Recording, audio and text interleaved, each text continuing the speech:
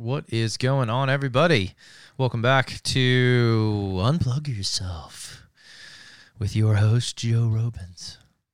I hope you've been enjoying the show. I know that I enjoy it when I listen back to it, but that's sort of a narcissistic approach to content creation. Should I enjoy it? I feel like I should. Hey, look, last week was a little bit of an odd one for me. I think I was a little bit low. I think I wasn't feeling great about things in general.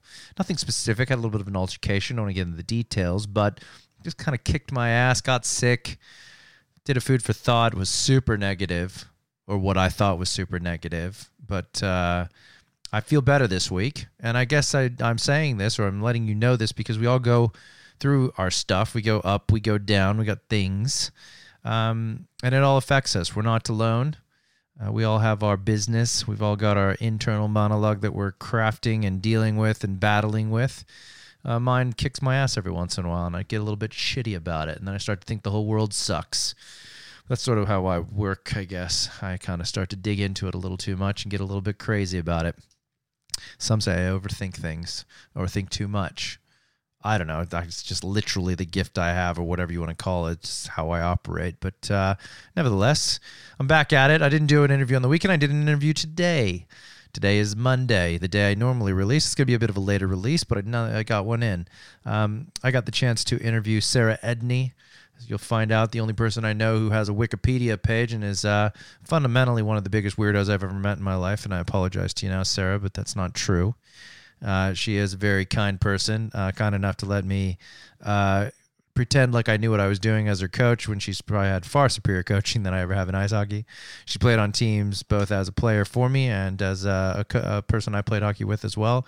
Incredibly patient person, one of the more gifted hockey players I've ever come across in my life, and nevertheless someone who I guess just really loves the game of hockey and I think really just likes the people.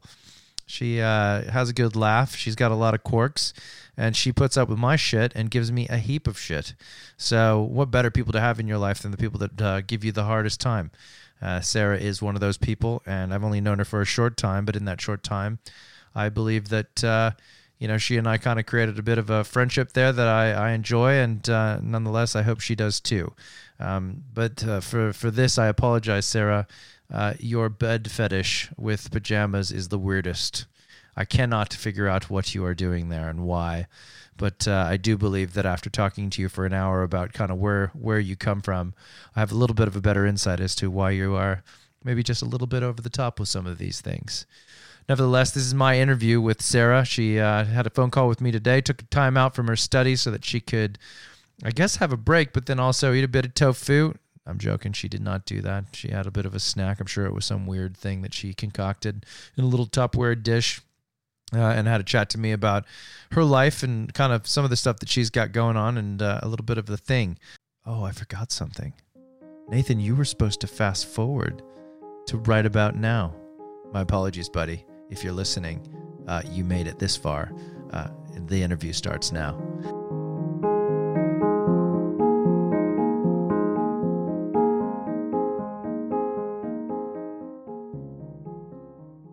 So it's basically getting sugarier over time?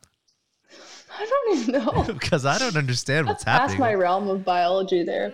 Really? There's too many other little things in my brain right now. But you know what? I'm probably going to Google it later. Yeah. No, I'm going to have to. I wonder. I was more just happy to go blindly just keep eating it while it gets darker, going, this could be bad, and I'm just going to stick it out. And if I get sick from doing it, then I'll stop eating it. Because I was just like, it's surely, because I think I checked like the use by date, it's printed on there, and it was like, use by, that is the P word of that. Use by, sell by. Yeah. As long as it doesn't have mold, even if there's mold, sometimes you can just pick it off. You can. Cheese, for example. Cut it off. Bread mold can't kill you either. Bread mold? Just cut that off too. Oh, Sarah. You talking about bread mold just reminded me of your pajama situation that you've talked to me about. And I'm just going, how can I hate that you guys make fun of me for that. We don't make fun of you. You just shared some crazy, and I'm pretty sure Liz agreed. I think Liz kind of agreed with my situation. I'm pretty sure anyone when I'm in the room would agree with you over me in that situation. One-on-one, it's deadly. Sometimes life hurts, Joe. Hey, and I'm used to it being a real pain. I've definitely dealt with it, and I'm quite happy to be that guy that gets to be wrong in a group of people. Oh boy. All right. Well, let's start doing this. You ready? Do you want to get? Let's start it up, because I'm going to use a lot of the stuff we've already recorded as my little intro bit, and then lovely. I know, but we'll talk about it even more as we move along. Get the Kiwi into that. Yeah. All right. Okay, Sarah Edney, we're going to start the show now. My son corrected me and said it's a podcast. It's not a show, but I call it a show because I think it's more of like it's called the Joe Show. So I'm going to say, one, you're going to have to tell us who you are and like your little Sarah Edney pitch, because I don't know who listens to this, and I don't know, if the people listening to it will know who you are, albeit there might be a couple people that we mutually know that would listen to it. But I will enter it in with, you are the only person I know that has a Wikipedia page dedicated to themselves. I know no other people that I've seen face to face in real life and had more than one conversation with that has a Wikipedia page. I knew more about you before I actually spoke to you than I think anybody did. So that was really cool. But Sarah, Wikipedia Sarah, who are we? What are we doing? What's the haps? What are we doing? Well, yeah, that's me, Sarah Ann, the most basic name you could ever come up with. Sarah Ann? Yeah, well, I'm not from here, obviously, here being Australia. True. Spent the last, I guess, after these 4 years, 8 out of 10 years of my life in another country. Lived in the U.S. for 4 years, going to university, playing hockey, studied history of science. Very interesting. Huh. Not a lot of people have heard of that. Why did you choose a history of science? It's just interesting, Literally took a course called The History of Science. One of the classics. Yeah. Like it's what every person thinks of when they're young, when they're like, exactly. Science. Oh, what is the history of this? I wonder if I can make a career out of it. And then boom, right in front of you, the history of science, a little primer.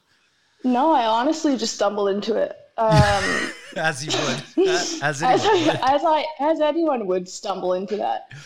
It was the liberal arts thing of the U.S., and we got to pick our majors in our second year.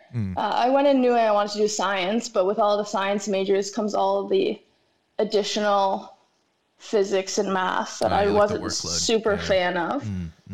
So I kind of took that path, one, because it was still able to get me the science that I needed to kind of get where I am now. I kind of knew what I needed to apply for further education after that, but then also I was able to kind of explore the more like social sciences of like the biology I'd always been doing. So I kind of got into epidemics and like global health and stuff like that. And then that kind of, after I came out of university, I ended up getting my master's in public health, which kind of came from me finding history of science and the courses that I had to take for that. And I didn't really have any interest or exposure to that in high school, obviously. Yeah. But that's kind of why I went into public health. So wait, so where were you? So you was that in the US? I came back home after my 4 years of undergrad, and then took a couple of years, played hockey and worked. And then I did my master's about 2.5 hours away from home. Right. So I lived out there for a year. And it wasn't a full year. It was only, I think, 2 semesters. And then the other semester, I was working downtown for a not-for-profit peer support organization as part of the program. So it was a pretty cool experience. Yeah.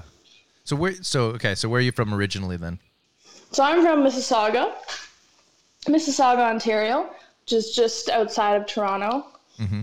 So usually when people ask, I just say I'm from outside of Toronto. Right, because you don't like to say Mississauga? Yeah, then they call it Mississauga. Yeah, Mississauga. No, and you don't want to be from Toronto when you're not really from Toronto. Why is that? So you just have to, say you're from outside of Toronto. What if you I don't know. They have something different going on down there, downtown. Oh, right. So the way they dress and talk is different. It's different. Oh, boy. It's different. Oh, Toronto. Yeah, I don't know. I've never been to Canada. Why? Because it's so cold? No, just never had the chance, to be honest. I've just it never came up to go there. And then I think by the time I moved to Australia. So I just don't think that it would have been something I did when I was older, but I left. I was in Florida for a long time, then I came here. So yeah, interesting. I mean, I want to go to Canada, but it just doesn't come up as a place to go. Haters. No, not that. I'd love to go. I mean, shit. I mean, I was close. Because I'm from Idaho, so like I had a little border with Canada, so I was close. Yeah. It's up in Seattle, up in Coeur d'Alene, Idaho, so I was very close to all of it, but I just never cropped over the border or anything like that. It just, like I said, it just never came up to do it. Yeah. I think I considered going once for a hockey camp when I was a kid. I think when I was about 13 or 14, but I went to one in Seattle because my mom found some carpool for me to get in, and so it was easier when I was up north up there. But yeah, it's honestly hard to just go see Canada. But there's so much. People always say, "What should I see?" I'm like, I don't know. Where are you going? The country's enormous. Yeah, exactly. What are you trying to get up to? Yeah.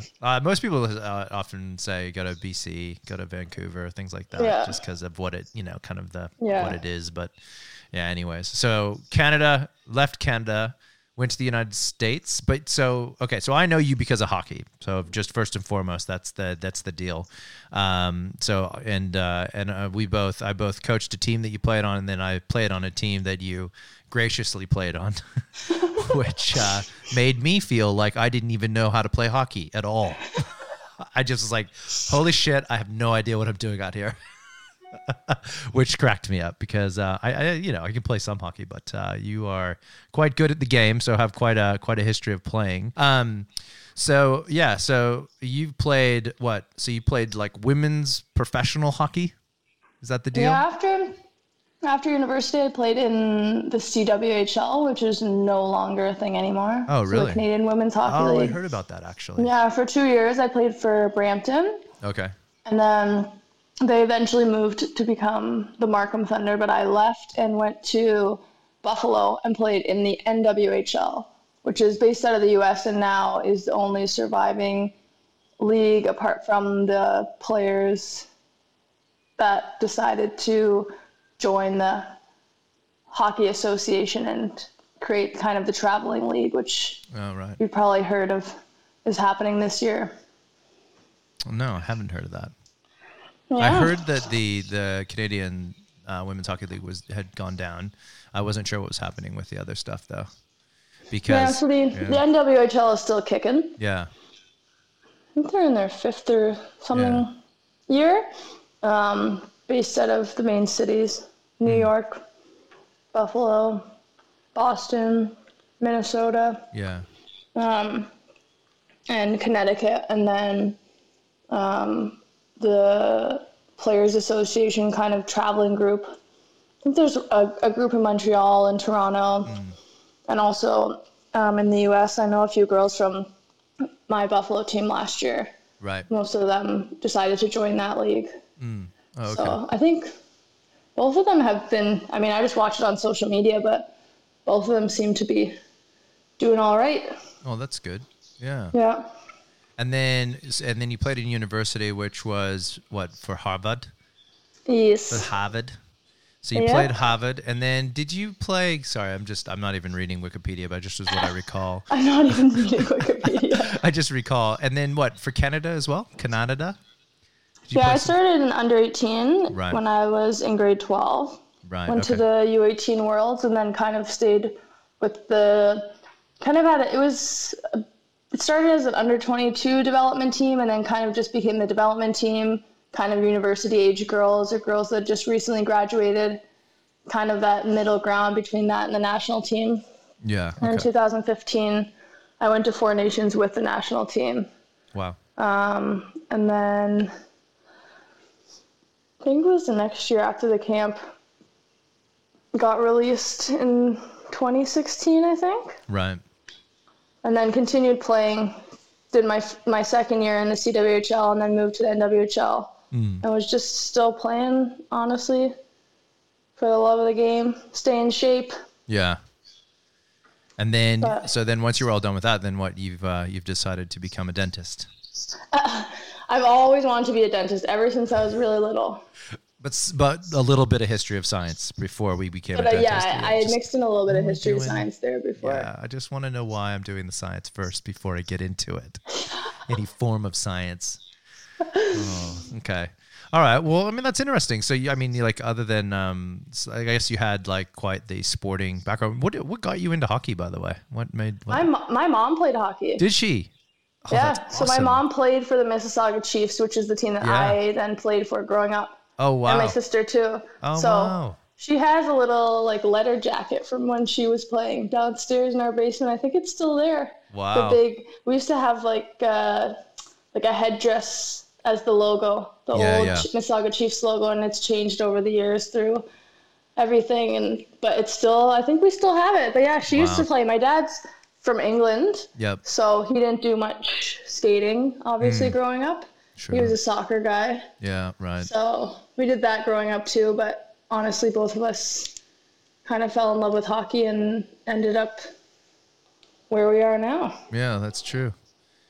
Yeah. That's true. That's interesting. Yeah, I think it's interesting when people have like that good, solid background, you know, where a parent has that, you know, has had that sort of success. It's always a fun thing because, you know, you kind of, when you're young, you idolize your parents. And then as you kind of get older, you start to, you know, look at other people and see things. But it's pretty cool when you've got that kind of foundation of, you know, someone in your family that can kind of point at things and say, hey, well, this is what it is, you know, and give you a bit more mentorship and stuff like that, which is pretty cool. How old were you when you started? I think 5 or 6. Right. So super young. Yeah. People are asking me since I've been here, and I think back and I'm like, oh, frick. It's like 20 years. Yeah. Also, you just said frick, which is great because that's what a 25-year-old kid would say. Oh, frick. Friggin' heck. Friggin' heck. Oh, there you go. Just being a 5 or 6-year-old child, eh? Learning how to ice skate, getting out there on the ice. Oh, that's cool. And that's the perks of Canada. We had a rink in our backyard growing up. Yeah. Put up the wooden boards. Yeah. That's where you learn to skate. Yeah. Yeah. My dad helped out. He helped like put ice in like a park. So he would work with the local fire station to like blow it out and then, you know, deal with all that. So he kind of helped get ice up, free public ice for us to use. And then there was a pond in our backyard, well, our neighbor's backyard that we would go and skate on as well. But yeah, not a lot of good, like solid boards up ice for free. That sucked. We had to go to the ice rink for that. But yeah, it's nice to have it on tap though, especially because it's so, you know, it's fun to play outside. Like I used to enjoy that a lot as a kid. Yeah. Long time ago for me. More than 25 years ago. More than 25 years ago. So you were not around. I was ice skating before you were born. Oh boy. And then, so you came to Australia for the dental hygienist gig. Why Australia? Well, the dental program at home follows the normal school year. So they only go to school, like they have a break. We have like 3-4 months in the summer kind of thing. And here we only really have 2 months off. So the school year is longer. So you have more opportunity to be in class and do stuff. And the hands-on practical experience is pretty good. Oh, right. Okay. So, I mean, I'm only in my first year and we've already done like root canals, gum, like perio treatments. We've learned all the cavity preps and we have 5 practical exams. We've done radiology. We've done tons of stuff already. And I know talking to people from home, they're pretty surprised and it's pretty neat to be able to do that in your first year. But I think we kind of just got here and jumped right in, and that's what it's like here. And I do think a lot of it is because the school year is longer. Oh, right. We're in school like almost 10 months. Oh, okay. Yeah. So it's a longer year here. Yeah. So that might be why it's planned differently. It's pretty similar curriculums. Right. And like that's also why I came here, because I can sit the Canadian board exams. They actually sit them in Australia because they have some sort of an agreement that we can go back and practice at home. Like, we just have to sit a board exam just like any other student that went to school in Canada. So that's ideal. So there wouldn't be any sort of like credential blockage if you study here and get certified to do this stuff here. And it's like you wouldn't have a gap if you went back. Yeah, which I know a lot of people do, like international for being like a doctor. And there's so many exams you have to take just to come back. Yeah. And so I wanted to avoid that. Yeah, well, that makes sense. But it was also appealing, this program. And it's Australia, which isn't horrible. No, it's not too bad, I guess. Yeah. I guess it's all right down here. Yeah. Yeah. Because the amount of times I've been in a cab, talking to a cabbie and they're just like, they were doctors. And I'm just like, why aren't you being a doctor? And they're just like, because it doesn't transfer. I'm like, surely some of it transfers. They're like, no, they literally want me to go back to school to get certified to be a doctor in Australia. And I was like, wow, that just doesn't make any sense to me. So it's kind of like, a lot of people in my public health program last year had come to Canada and had international degrees as doctors and kind of were really struggling to get their foot in the door, to get a placement or get any sort of job here in Canada. Yeah. So I know that's a struggle for a lot of people. Yeah. It's interesting. Although a lot of people I feel like there's all the Canadians that I've met through hockey are all down here either studying to be a doctor or a dentist for the most part, if they're students. Because we had last year on the men's team, we had, last year or the year before, I think we had 4 doctors, 3 or 4 of them were like all studying or becoming some form of a doctor. And there's this guy Dersh that everybody talks about. He's a dentist, which I thought was weird because he's, you becoming a dentist. I'm like, what is the deal with these Canadians in dentistry? Is like a thing, or I don't know. I just didn't know if it's something you guys like have this big dream of doing in Canada. I did. Yeah. I want to be a dentist. I mean, I can't help to think, though, Sarah, that you've got some serious focus, though. Like, you must have some pretty serious eyes on what you want to be.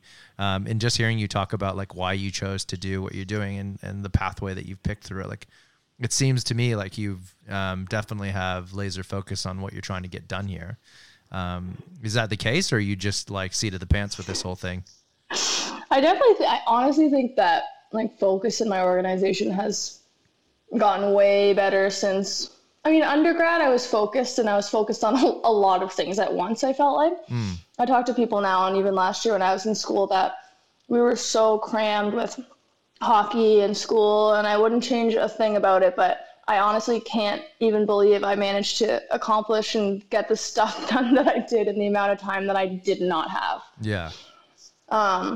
And like getting things done early, that was not a thing. I was such a procrastinator, and I would send my mom screenshots of things being due at midnight and submitting them at 11:59:59. Right. She was confused whether to be proud or just shocked. Yeah. Well, and what were you looking for, right? Like, oh yeah, Mom, just tell me I'm going to make it. I honestly was just, I was pulling that off weekly though. Yeah. Right. And I loved it. But then when I went and graduated and started to work, it was nice when you didn't have homework. And then I went back to school to do my master's, and we were kind of in class from 8 to 4. And then I'd go home and just kind of be sitting there like, so what am I supposed to do with all this time? Yeah, right. I had stuff done like weeks in advance, and I was still driving to Buffalo for hockey on the weekends, but I honestly got all my stuff done during the week, and I feel like I started to get stuff done early. I was meal prepping for myself too. In university, we had full like dining hall services, so I was meal prepping and then going to Buffalo on the weekends, and I was so organized. And I feel like that's when people started noticing. I kind of took control of my little group there and planned everyone to do the readings and made schedules for assignments and stuff. And people were like, how do you do this? You're right. And honestly, I was like, I have way more time than I used to have. Sure. And realizing that, I think, I don't know, I just started to use my time a lot more wisely. Maybe it could have been better in undergrad, but you know what? I made it through. So we're all good. And then this year, obviously I've tried to stay fit, played a little bit of hockey, and school is pretty busy and kind of all over the place. It's not as structured as I'm used to, but honestly, I think my time management and organization has just gotten even better And I do think it's because at one point I managed to still accomplish it all, but with time that didn't exist. And now I have all this time and I'm starting to learn how to manage it better and take care of myself and sleep and eat better. And I think once that all comes together, then it starts working. Something's clicking. Something's clicking, because I'm almost done this first year, and the first semester went pretty well. Yeah. Took a little while to refocus, I guess, just being in school and learning different stuff, brand new things. Yeah. Learning how to restudy, I think. Yeah. That's what a lot of people that have taken time off school and they're coming back and they used to study a certain way and now they can't because the structure's changed, and just learning what works for you. So I think that comes with time too. Yeah, but you spend a lot of time studying. Yes. Yes. Like this and I could still spend more. Yeah, which is crazy. Yeah. But is that like, do you find that studying has become a pursuit of knowledge as well as to obviously complete task, but do you turn it into something, or is it just purely, get knowledge in brain so I can do a test type thing? Or I think that's how it used to be. Like they always talk about undergrad was kind of the memorize and regurgitate kind of exams. Yeah. And I think the practical aspect of this and just kind of the job that it is, we're kind of forced to not just memorize and regurgitate and then forget. A lot of stuff is carrying over from first semester, and I think that's new for a lot of people. A lot of people do just erase the memory and go on to the next exam when we were studying for 4 exams in undergrad. Yeah. But a lot of the exams we have right now, we're having practical exams, then 2-3 weeks later, we're having the theory part. Sure. So like that stuff is in my brain because I need to be able to do it hands-on with no paper and read the situation. And then I also need to be able to then regurgitate a little for the theory exam. But I think the practical nature of the course and of dentistry in general, you kind of have to stick it in there because it needs to become second nature, and then you have to focus on so many other things during the day of the actual exam or when you're actually doing it on real people. Yeah, right. Yeah, real people. Yeah. Yeah. Because currently you're just doing it on like fake heads, right? Fake mouths. We have our fake heads right now, and we do a couple things on each other, but nothing with drills or anything yet. Mostly just like probing and measuring like gum depth and stuff like that. Just learning how to like explore and look for stuff and recognize stuff in like real people. Have you found anything weird in your fellow students' mouths? No, I see like I have a couple of fillings. Sure. But it's cool to kind of see like other stuff that we've just seen pictures of, or people that have retained their baby teeth into adulthood. What? For us dentists, that's like a nerdy, cool find. What, to find people's baby teeth in their mouth? So some people, they don't shed their baby teeth because they just don't have a permanent tooth to replace it. So some people have like baby teeth that are still in their mouth. Yeah. But I thought the roots were really short on those suckers. Like they could get knocked out pretty easy. Yeah, it's a thing. Oh, wow. Yeah. Well, so there's just stuff like that. That's fun. And when you find someone like that, everyone's like, well, is it okay if we show other people? And then everyone's ooh and ahhing. And this person's like laid back with their mouth wide open. And everyone gets a look at it. Oh my God, that's just way dental nerdy, right? Like, oh, you got to come in here. There's this person with a baby tooth in their mouth. No, and I have like the metal filling still. And a lot of people, it's switched to composite. So it's like the tooth colored fillings. Yeah. But the metal ones are obviously a lot easier to see. And it's more of like an older technique. It's kind of getting phased out.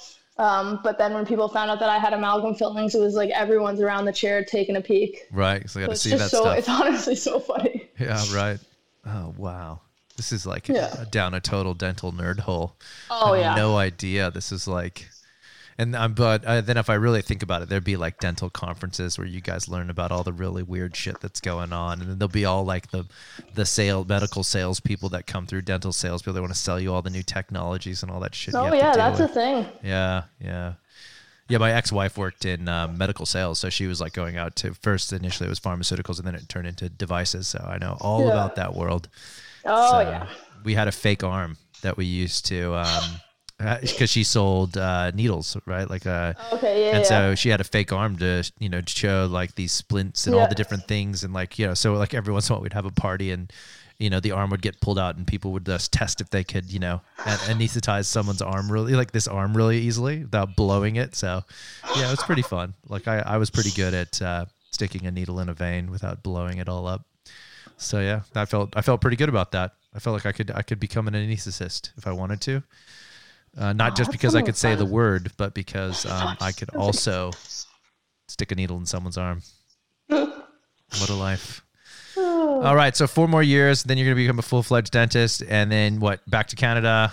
I know you've told me the story of what you want to do. You want to work for a baseball team, and hell no. A Canadian baseball team, because that's definitely a thing. Yeah, is it? Yeah, no, I don't know what it is. I don't think it is. I've been to a baseball game. Yeah. No, probably not. Yeah. No, honestly, I just weirdly stumbled. I don't even know how I found out about it, but that NHL teams have. I knew that they had a team doctor, but they also have team dentists. I just think that's the coolest thing. It makes sense.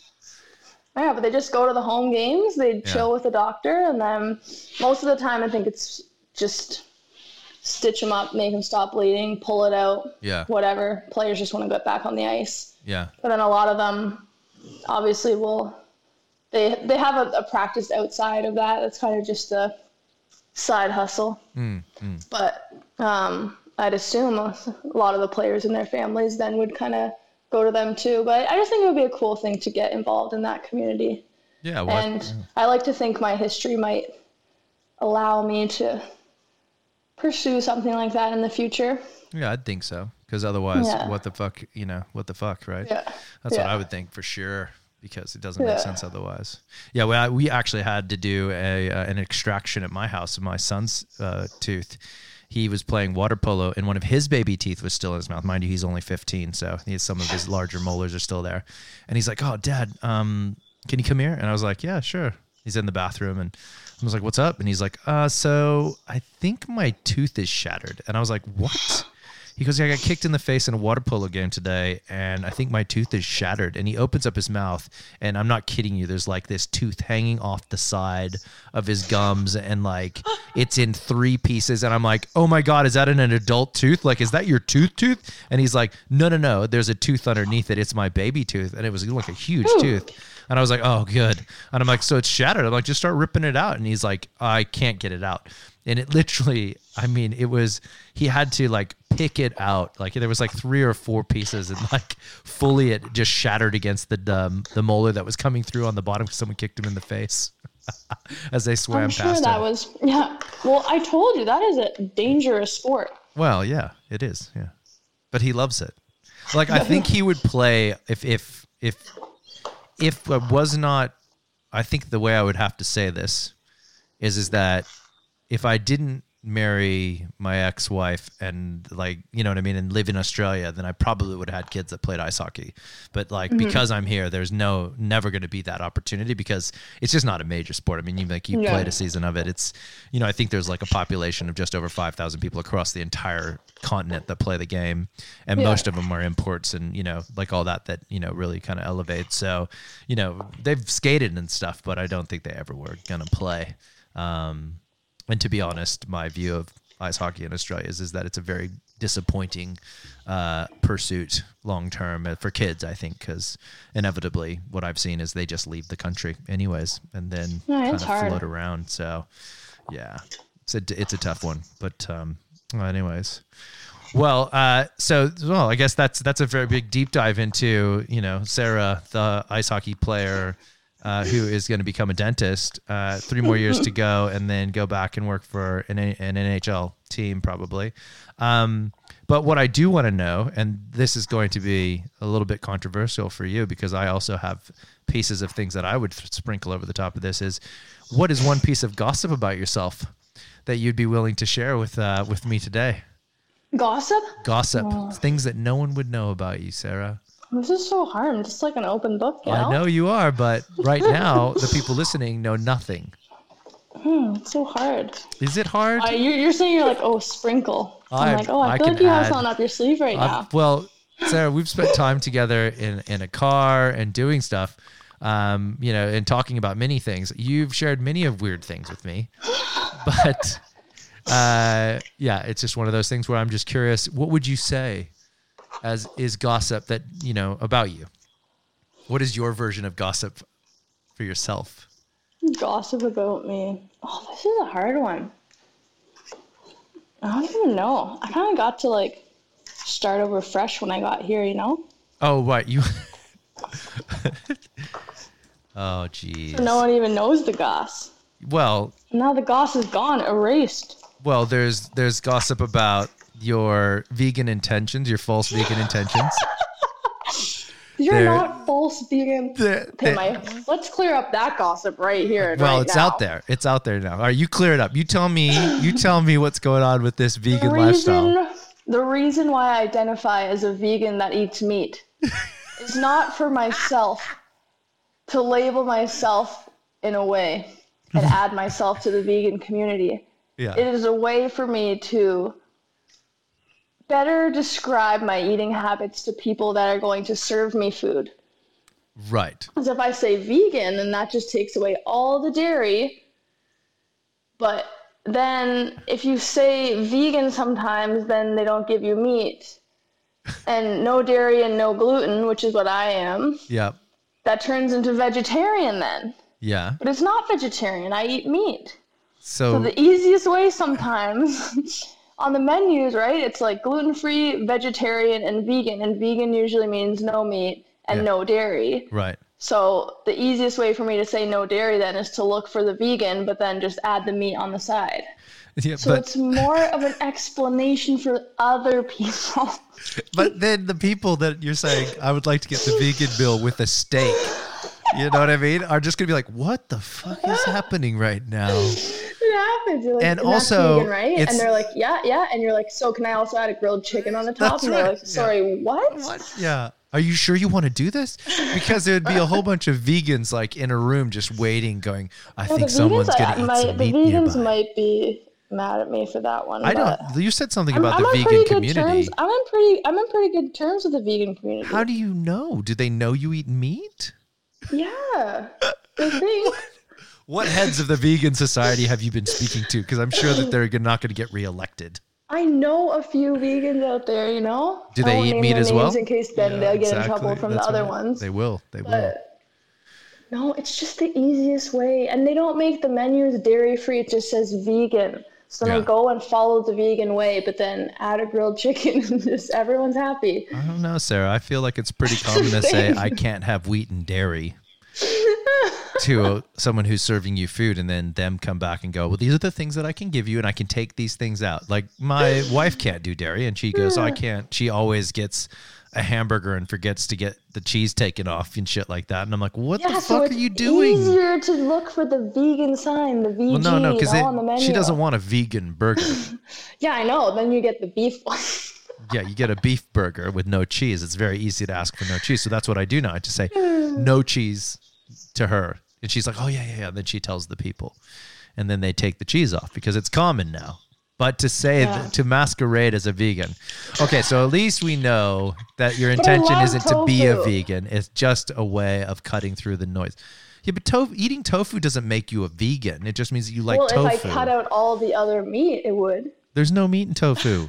No, I'm saying if I cut out all the other meat in my diet. And just and just eat tofu as a form of protein.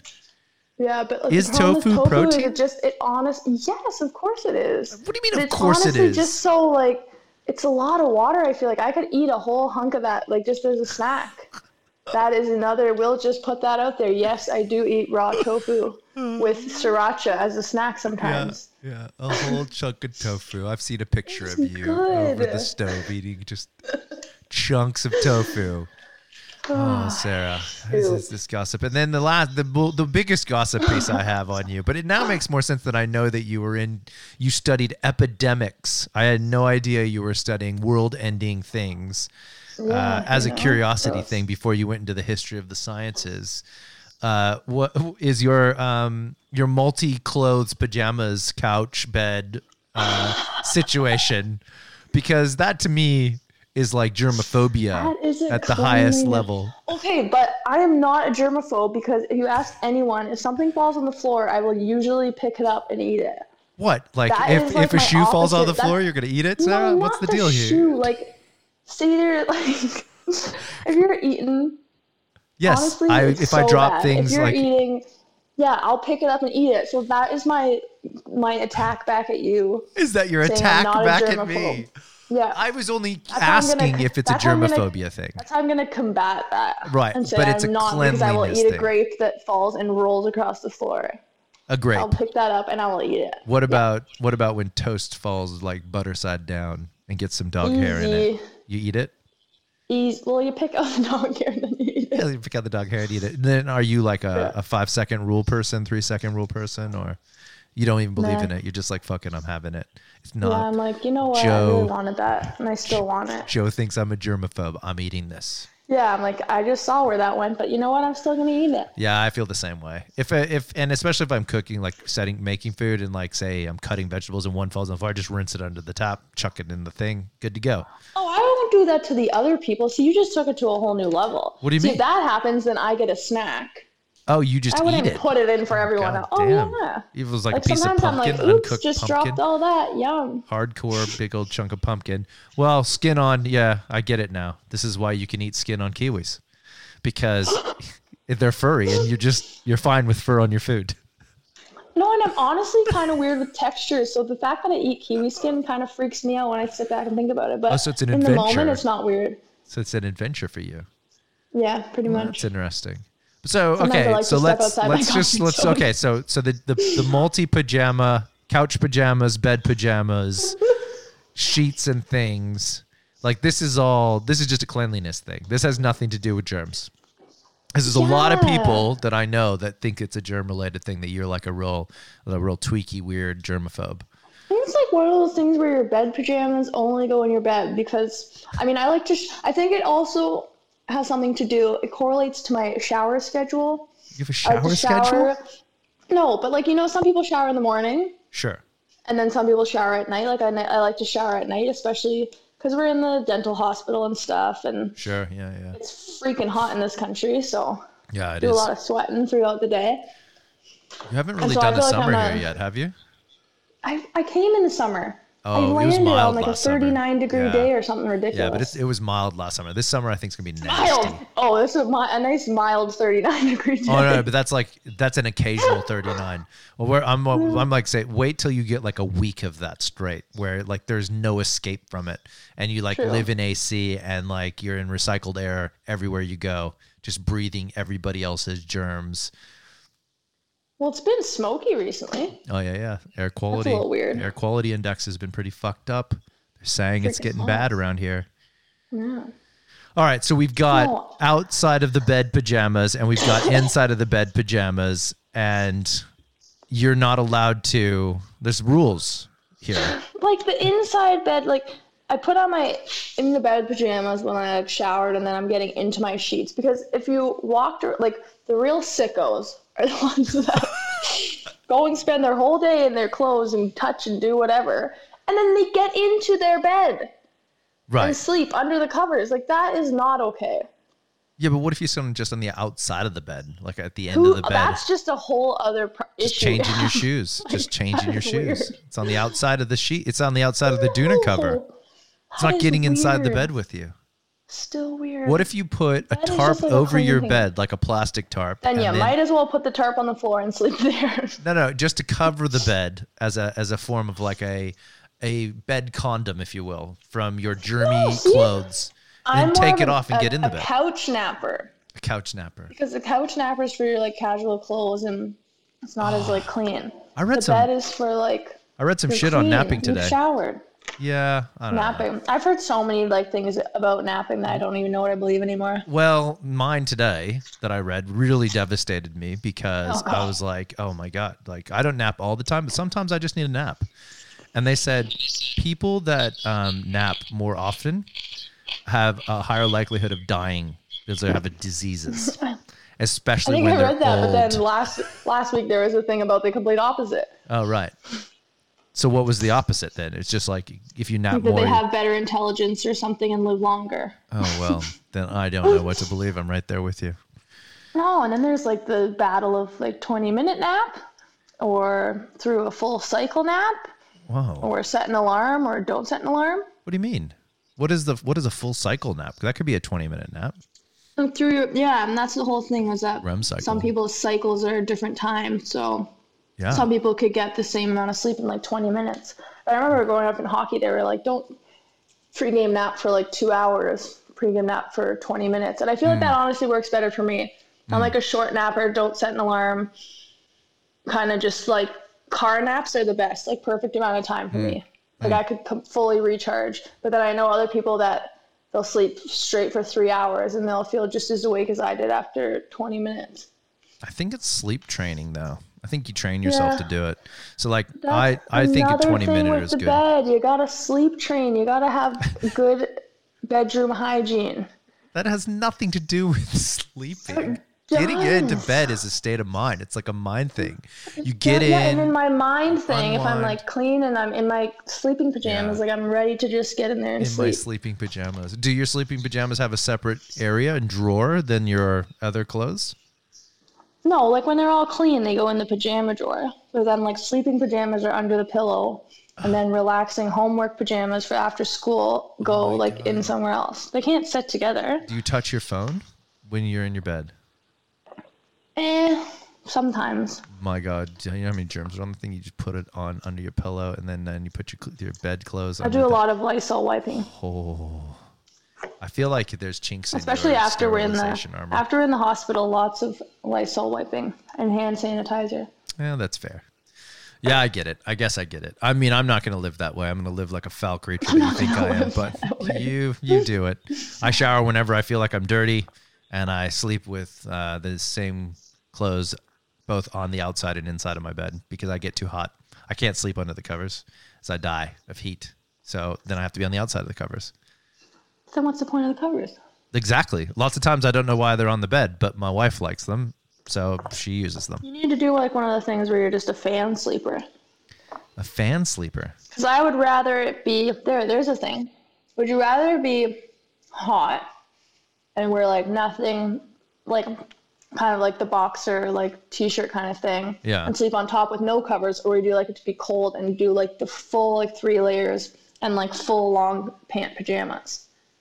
No, because in the winter I still just wear like boxers. That's it, and I just sleep. Then under your the cover. thermoregulation is off, buddy. Oh, dude, I sleep so hot, it's crazy. Yeah, my thermoregulation is set to hot.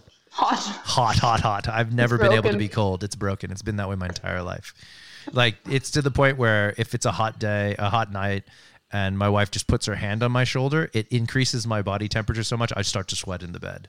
So I have to move her away from me. Yeah, it's too much. So I have very specific issues that I deal with. So, I mean, truthfully, it's a real problem, obviously, for me that I deal with in isolation. But you have your little ritual and you live it. Well, that's some good gossip. I mean, everybody now knows that you're a weirdo, which is all I wanted. All I wanted them to know is that you're the weirdest, one of the weirdest people I know.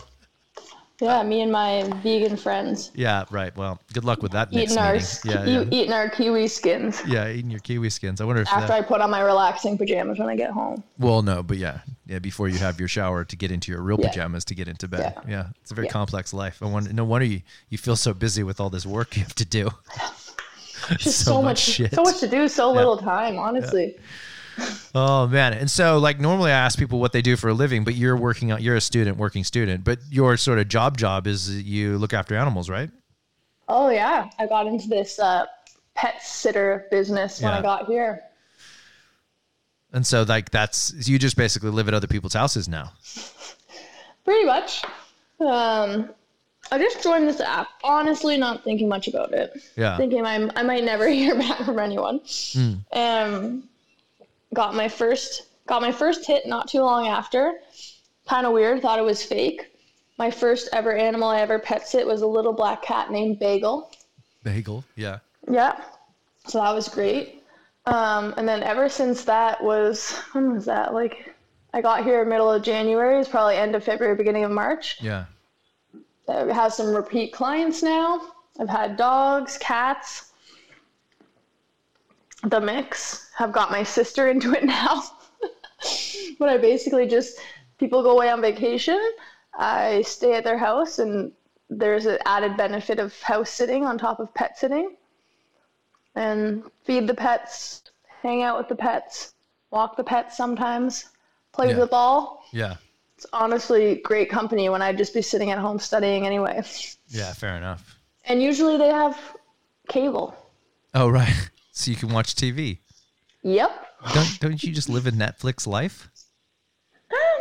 Kind of, but sometimes it's kind of fun to watch the news, especially when I have no idea what's going on around the world or around me. Oh, I see. I see. And I heard The Bachelor Australia is pretty good, so The Bachelor. I tune into that. Oh, and there's Sarah, another please. show. What's it called? The Chase. That's a good one. The Chase. Oh, the Chase Chaser. Yeah, the Chase thing. The Chase. What is it? What is the premise of the Isn't that Chase? it?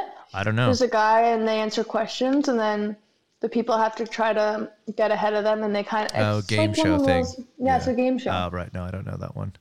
Yeah. There's a comedy group. There was like the Chasers War on Everything and Chaser, but that was like these guys, these Australian like comedians, just doing massive social piss takes, which were quite funny. I didn't know if you're getting into some of that, but it sounds like you're just hooked on junk TV. Yeah, sometimes it's nice. Don't do unwind. The Bachelor. Please don't do The Bachelor. It'll ruin you. So that's like my guilty pleasure. I feel like it'll drop you down in my respect category Excel spreadsheet. You'll move into a column, second column, kind of okay. I didn't even watch Bachelor in Paradise this year, so that should bump me up again. Yeah, well, you weren't on the list. Now you're in a different Excel spreadsheet in my mind, like people that are kind of we're cool and not cool anymore to me. I've shifted you around back and forth. Oh, boy. I like to keep you on your toes. Yeah, well, you do. You definitely have kept me on whatever toes I have left to keep myself up. Let's go through a couple things, right? So I guess one of the things that I always am trying to tackle with this show or this thing is like trying to understand how people move through, say, hard things in their lives or big decisions. I mean, one of the things that I'm picking up here with you is that, you do have quite a focus on, where you're going, what you're trying to achieve. I can't imagine that it was all just perfect, easy sailing for you. If you think about, trying to, work your way to become a dentist, it sounds like it's a lot of effort and a lot of work. You've had to get multiple degrees and things like that. But then at the same time, you've also had some big successes in ice hockey, as a female athlete, that's got to be a big deal too. And I'm sure that was full of some stuff that you probably had to deal with. Has it always been easy sailing for you, or have you always found that things come more naturally, or have you had to kind of make some big decisions and work through some stuff? Do you find? I don't know. Honestly, in high school, I was playing like pretty high level hockey, but I hadn't really made Team Ontario, because kind of how it works in the Canadian program is you kind of go for you play club, and then you get recruited by your province, and they have nationals every year at the U18 level. Now they have U16 and a bunch of other development, but when I was going through, they do like your provincial, and then you kind of move up through there into like the national team. I hadn't really made the provincial team, and then I was looking into universities, and I wanted to play hockey, but I didn't really have the resume that a lot of the girls in the NCAA Division I teams did. So I, in high school, almost made a switch. Well, I did make a switch. I played golf pretty seriously throughout the summer before my grade 11 year, I guess it was. And a ton of female golf scholarships go unclaimed. Right. So I honestly was about to take that path and was really serious about it. And then ended up making Team Ontario in my grade 11 year to go to nationals. And then honestly from there, hockey just took off. I made that. I made Team Ontario the next year. I ended up making Team Canada, and then got recruited and ended up going to Harvard. And that kind of, it honestly all happened in a matter of months. Right. I think now it's kind of crazy because kids are getting recruited early in high school, and I didn't even know I was going to university into like November of my senior year of high school. Right. And now it's way earlier than that. And there's pros and cons, but that scene has definitely changed since I got recruited. And then even just coming out of university, there's a huge transition, and luckily I was still involved with Team Canada and had the opportunity to keep pursuing hockey. And obviously for women, there's not the NHL, but the Olympics are kind of the thing, especially if you're involved in the Canadian team. And I think I always wanted to be a dentist, but you had to take into account how long the school is, and that was another 4 years of life that I had to give to that. But I didn't want to give up on hockey yet, so I kind of went for it and then ended up getting cut, and that was a huge shock. Honestly, it wasn't at the time that I thought I was going to get cut. I thought I was just getting feedback, and I ended up getting released. Right. And then a whole train of bad shit happened to me in a matter of like a month. I was working for this company that I was coaching. I was coaching his daughter in hockey, and he had kind of set up with me for his company to do kind of stuff that they didn't really have the manpower to do. But in the beginning, he had kind of told me that if anything financially goes with the company, obviously my position was kind of just made up and nothing should happen, but kind of I'd be like the first to go. And I mean, right. I understood that he was doing me a favor, so I was able to train and play hockey and coach and still kind of work. Mm-hmm. And I was benefiting them too, because they really had a super small company, and I was kind of helping with, they were moving to a new facility and they needed a bunch of stuff to be done, but they just didn't have enough time or people. And then, so I got cut from Team Canada. And then like, I honestly think it was like the next day or within the next week, I got like released from work. And then like a couple days before Christmas then, so this was in like September, October. Then a couple days before that Christmas, I was like washing a knife and severed one of the tendons in my finger. Oh, damn. And so I was like, wow, my life is just over. Like, this is just great. Like, things in threes, right? Like, yeah, Merry Christmas to me. Yep. And so I was out for hockey for the rest of the year. I had surgery, like an emergency surgery a couple weeks later. Was in a brace for about 5 months. And then I would not wish that on there. Do not ever sever a tendon in your finger. It is literally the worst experience. And then I had always wanted to travel, but I didn't really have time with hockey. And obviously in university, you can't really just go and travel. Like over the summers, you're expected to train and do whatever. And so I planned a 3-month trip kind of around the world. And I think we ended up going to like, we had 24 flights. We went to like 12 or 13 countries. I convinced one of my friends from hockey to kind of come with me, and she like left her job, and we traveled for 3 months. Like the day after I got my brace off and graduated from hand therapy after I hurt my finger, we left to travel. And it was honestly like probably one of the best experiences of my whole life. And I like planned it all and was pretty organized, but then when we'd get places, we would just kind of do stuff when we got there, but we kind of had our flights and accommodations all planned for the 3 months. Met a bunch of people, met people around the world, realized that we knew a lot of people in random places around the world. Right. A lot of them being Deanie's roommates from university. Some of them lived in California. Then we met another one of her roommates in New Zealand. So it was honestly random, based on places that kind of were just on the way, and then places I'd always want to be like, would have seen on Pinterest, honestly. Right. So that was amazing. And then I came home. I had applied before I went on my trip to do my master's and got in. Went on my trip, came home, started my master's. Honestly met some of my best friends that I have now. And I think for like my mental state at the time, that was a big thing for me. And then I applied and got into school in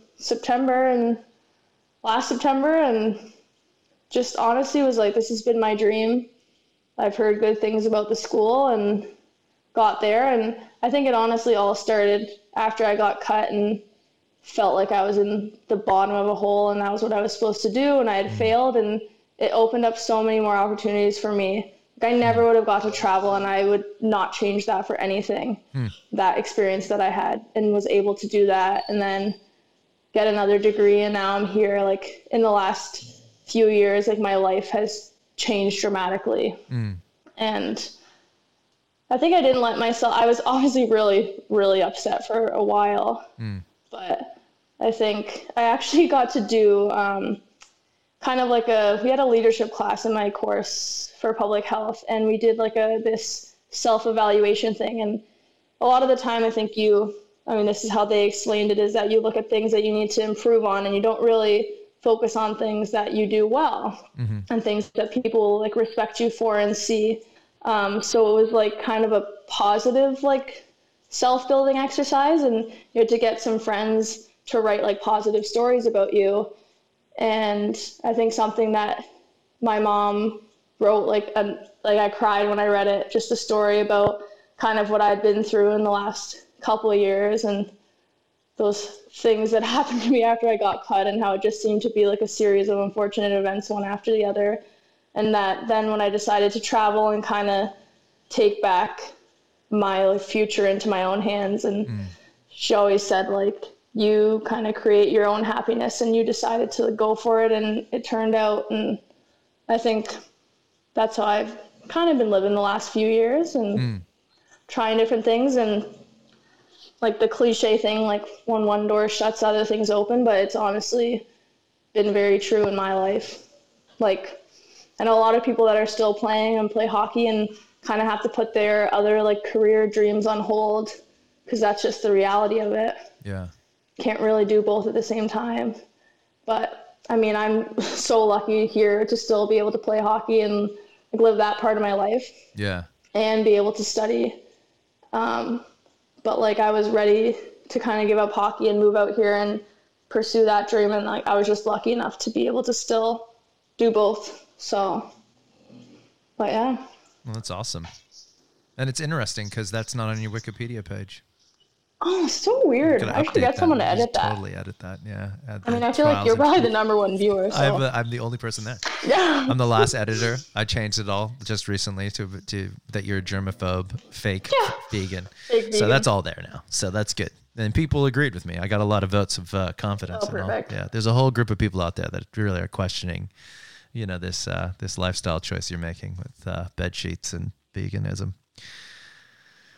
Oh, that's interesting, Sarah. I mean, it sounds like one of the big things, and I definitely have sensed that. I mean, like I was your coach, but like not really your coach as such. But watching who you are as a person and kind of how you operate, that one of the things that I've definitely seen in you and what you do is that you've got a really strong mindset, a really interesting way of tackling.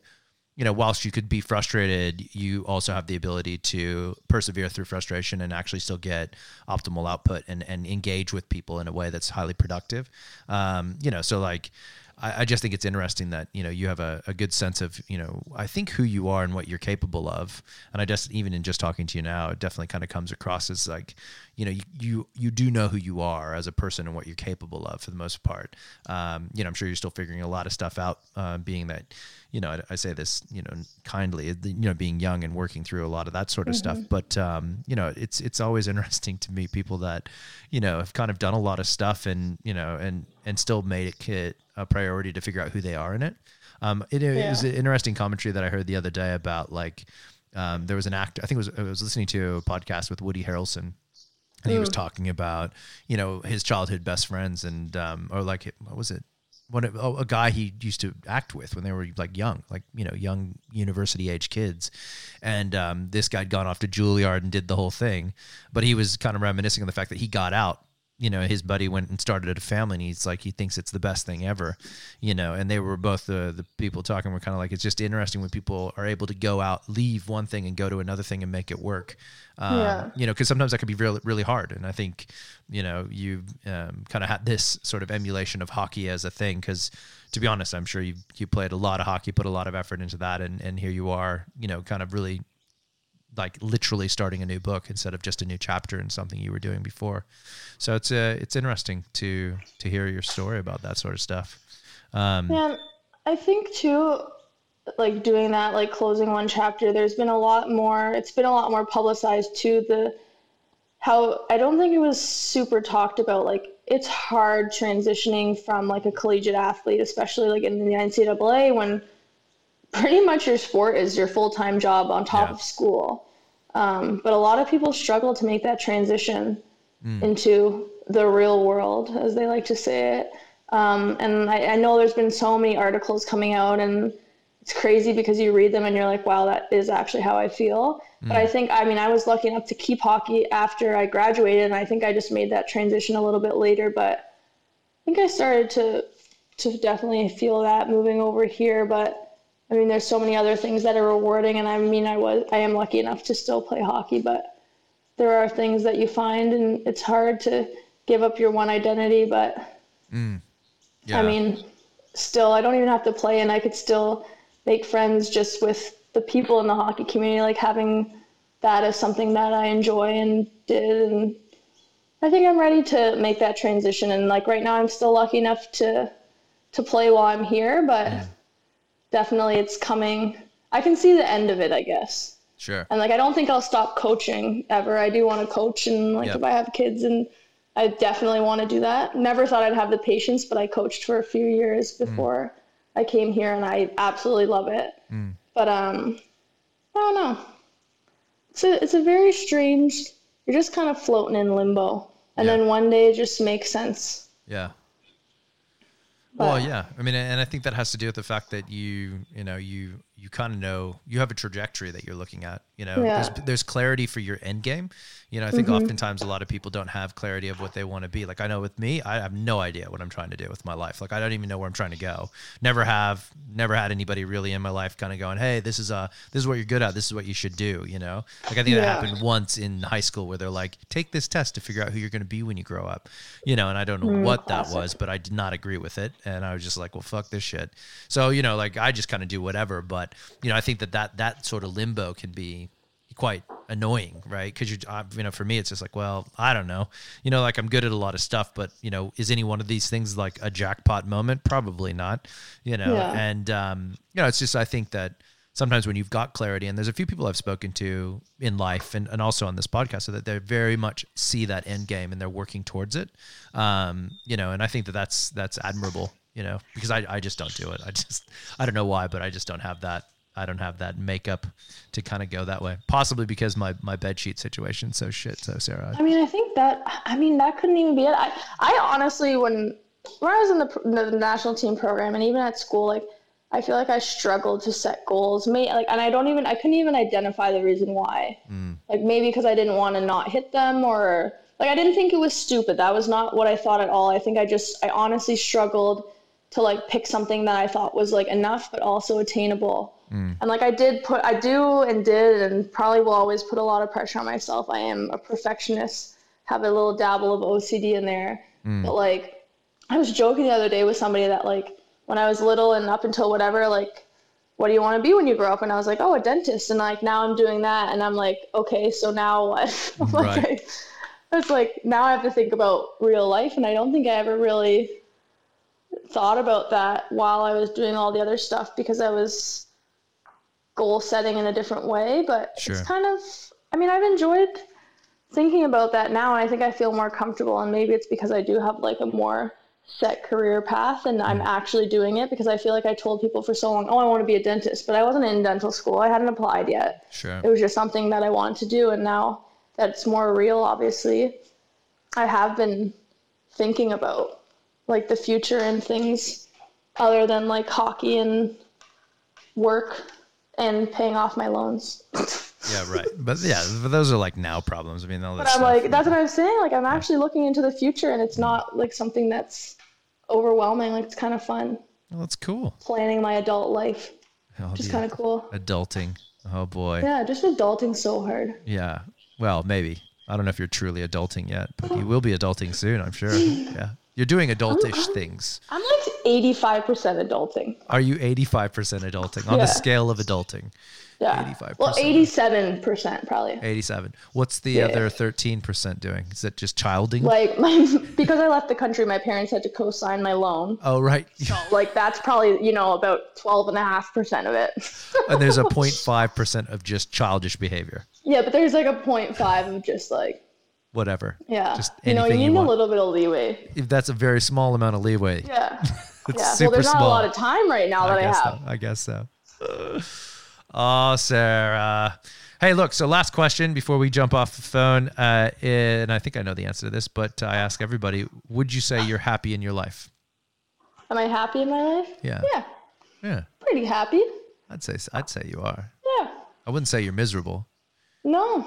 Although I do want to see what would happen in a situation where your sleeping pajamas and outside pajamas were swapped, and then no one told you, and then you like had like a moment of like, I can only imagine there'd be a like, you know, an outbreak white hazmat suit situation at your house, and all these things would go down. You'd see my comforter on Facebook Marketplace ASAP. Like, or just being burnt in the backyard. Right? Just like, I don't really like fire. Kind of scares me. Fire scares you?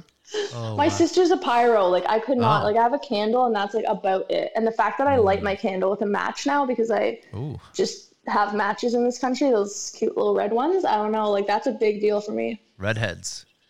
Yeah, those things. Oh wow! You don't have like a little long-necked lighter. We did end up getting one, right? But I started the first 9 months here with matches. Your sister's a pyro? Oh yeah. I've not really chatted to your sister, by the way. I've said hello to her. You would be wow. I don't know if you're actually. You should. Yeah, I don't know if you'd be able to handle it. What? That's bullshit. I can handle anybody. And 2, I've just not had a chance. So you watch out. This could go one of 2 ways for you, sir. One of 2 ways. She could be my new best friend and we team up on you and take you down. Or she just goes, Joe is weird. I don't want to talk to that guy anymore. And answer number 2. Oh, you hope for number 2. You hope for number 2. You just need to go. She's like a mini, more like aggressive form of me. So. Oh, that's great. Yeah, it's great. That sounds like fun. Yeah. Well, hey, I appreciate you taking time out from your studying today to have a chat to me. Oh, no problem. And I failed my endodontics exam, though. I'm coming after you. Yeah, well, I do know that you don't have transport, so I would be able to pretty much figure out how you got here. It's like, I'm coming. I'm going to come in. I'm going to take you down. All right, good. I'll see you in like an hour and a half if you can find the place. Because I don't think I'll see you in an hour and a half. I just have to take 2 buses and a train. Yeah. Can you come pick me up for this? That's probably what you'd say. Because I'm pretty sure that's how I would go down. Joe, can come pick me up, please? I'm going to kick your ass, but I just need to pick me up first. No mutual ground. There's no middle ground for this. Oh boy. All right, Sarah. Well, enjoy the rest of your day studying. I appreciate your time. All right. Thanks for calling. Hey, Keep no problem. My day interesting. I feel like you have more of a Canadian accent as we got through this, by the way. I didn't even use 1A, I don't think. You did. You booted just a second ago. Booted. You did. You gave one. No, I didn't use it. I don't think I said the word A, though. A? Oh, no, you didn't. Yeah. You didn't do any of that. You've dropped it. Still comes out every once in a while. Does it? We're trying to learn the Australian slang. Heaps. Heaps good. Heaps good. Yeah. Far out. Yeah. Far out, mate. Do you say mate at all? No, but my dad says mate, and that's why I think people mistake him for being Australian rather than English. Oh, right. And I think it's his like overuse of the word mate. Oh, puts it on a little bit. Is it regular for you, or do you think he's putting it on? No, I think it just comes out. Like it comes right out, but I feel like that's probably why they think that. Because I always wondered, like, I think they sound way different here than his English accent, but it literally might just be because of the mate thing. Yeah, it's possible. It is possible. Well, that's very informative. It's good to know that you're aware of other colloquialisms such as heaps good. Heaps good. Yeah. And they add the Z, Saz. Like, Saz, sorry, yeah. Saz. Yeah, Saz. Not too sure if I'll pick that one up and take it home, but. Yeah. Yeah. I thought that was universal, like a global problem. The Saz problem.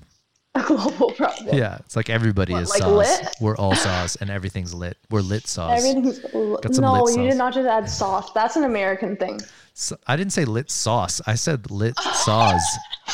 I heard lit sauce and I was like, that's an American thing. I would use the sauce because that is something I would say, but lit sauce. Oh, God. Oh, that might be someone else's nickname. We could call it Liz Lit Sauce. Whoa. No. Oh, good times. Good times. Oh, God. All right, Sarah, I'm going to let you go. All right. Thank you. Have a lovely Monday. Yes, you enjoy your Monday study, lady. Love it. Talk to you later. Bye. Bye.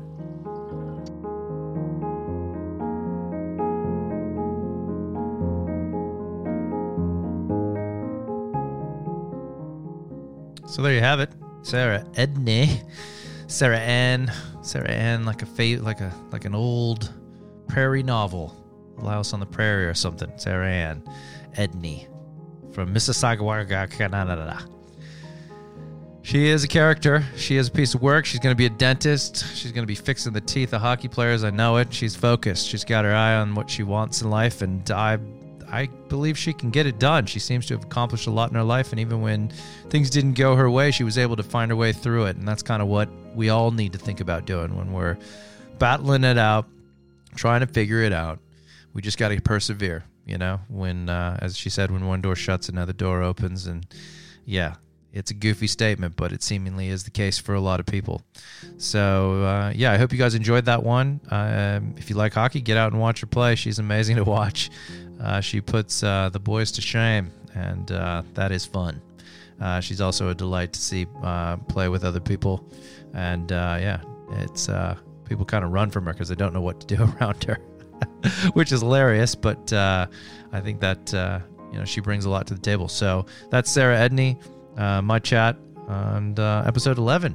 Thanks, everybody. I appreciate your time. I got a few more people putting their hands up for some interviews or to point people in my direction. I appreciate that. Those that are listening and hearing my requests and my pleas to, hey, let's get on the show. Let's do some chatty chat. I appreciate it.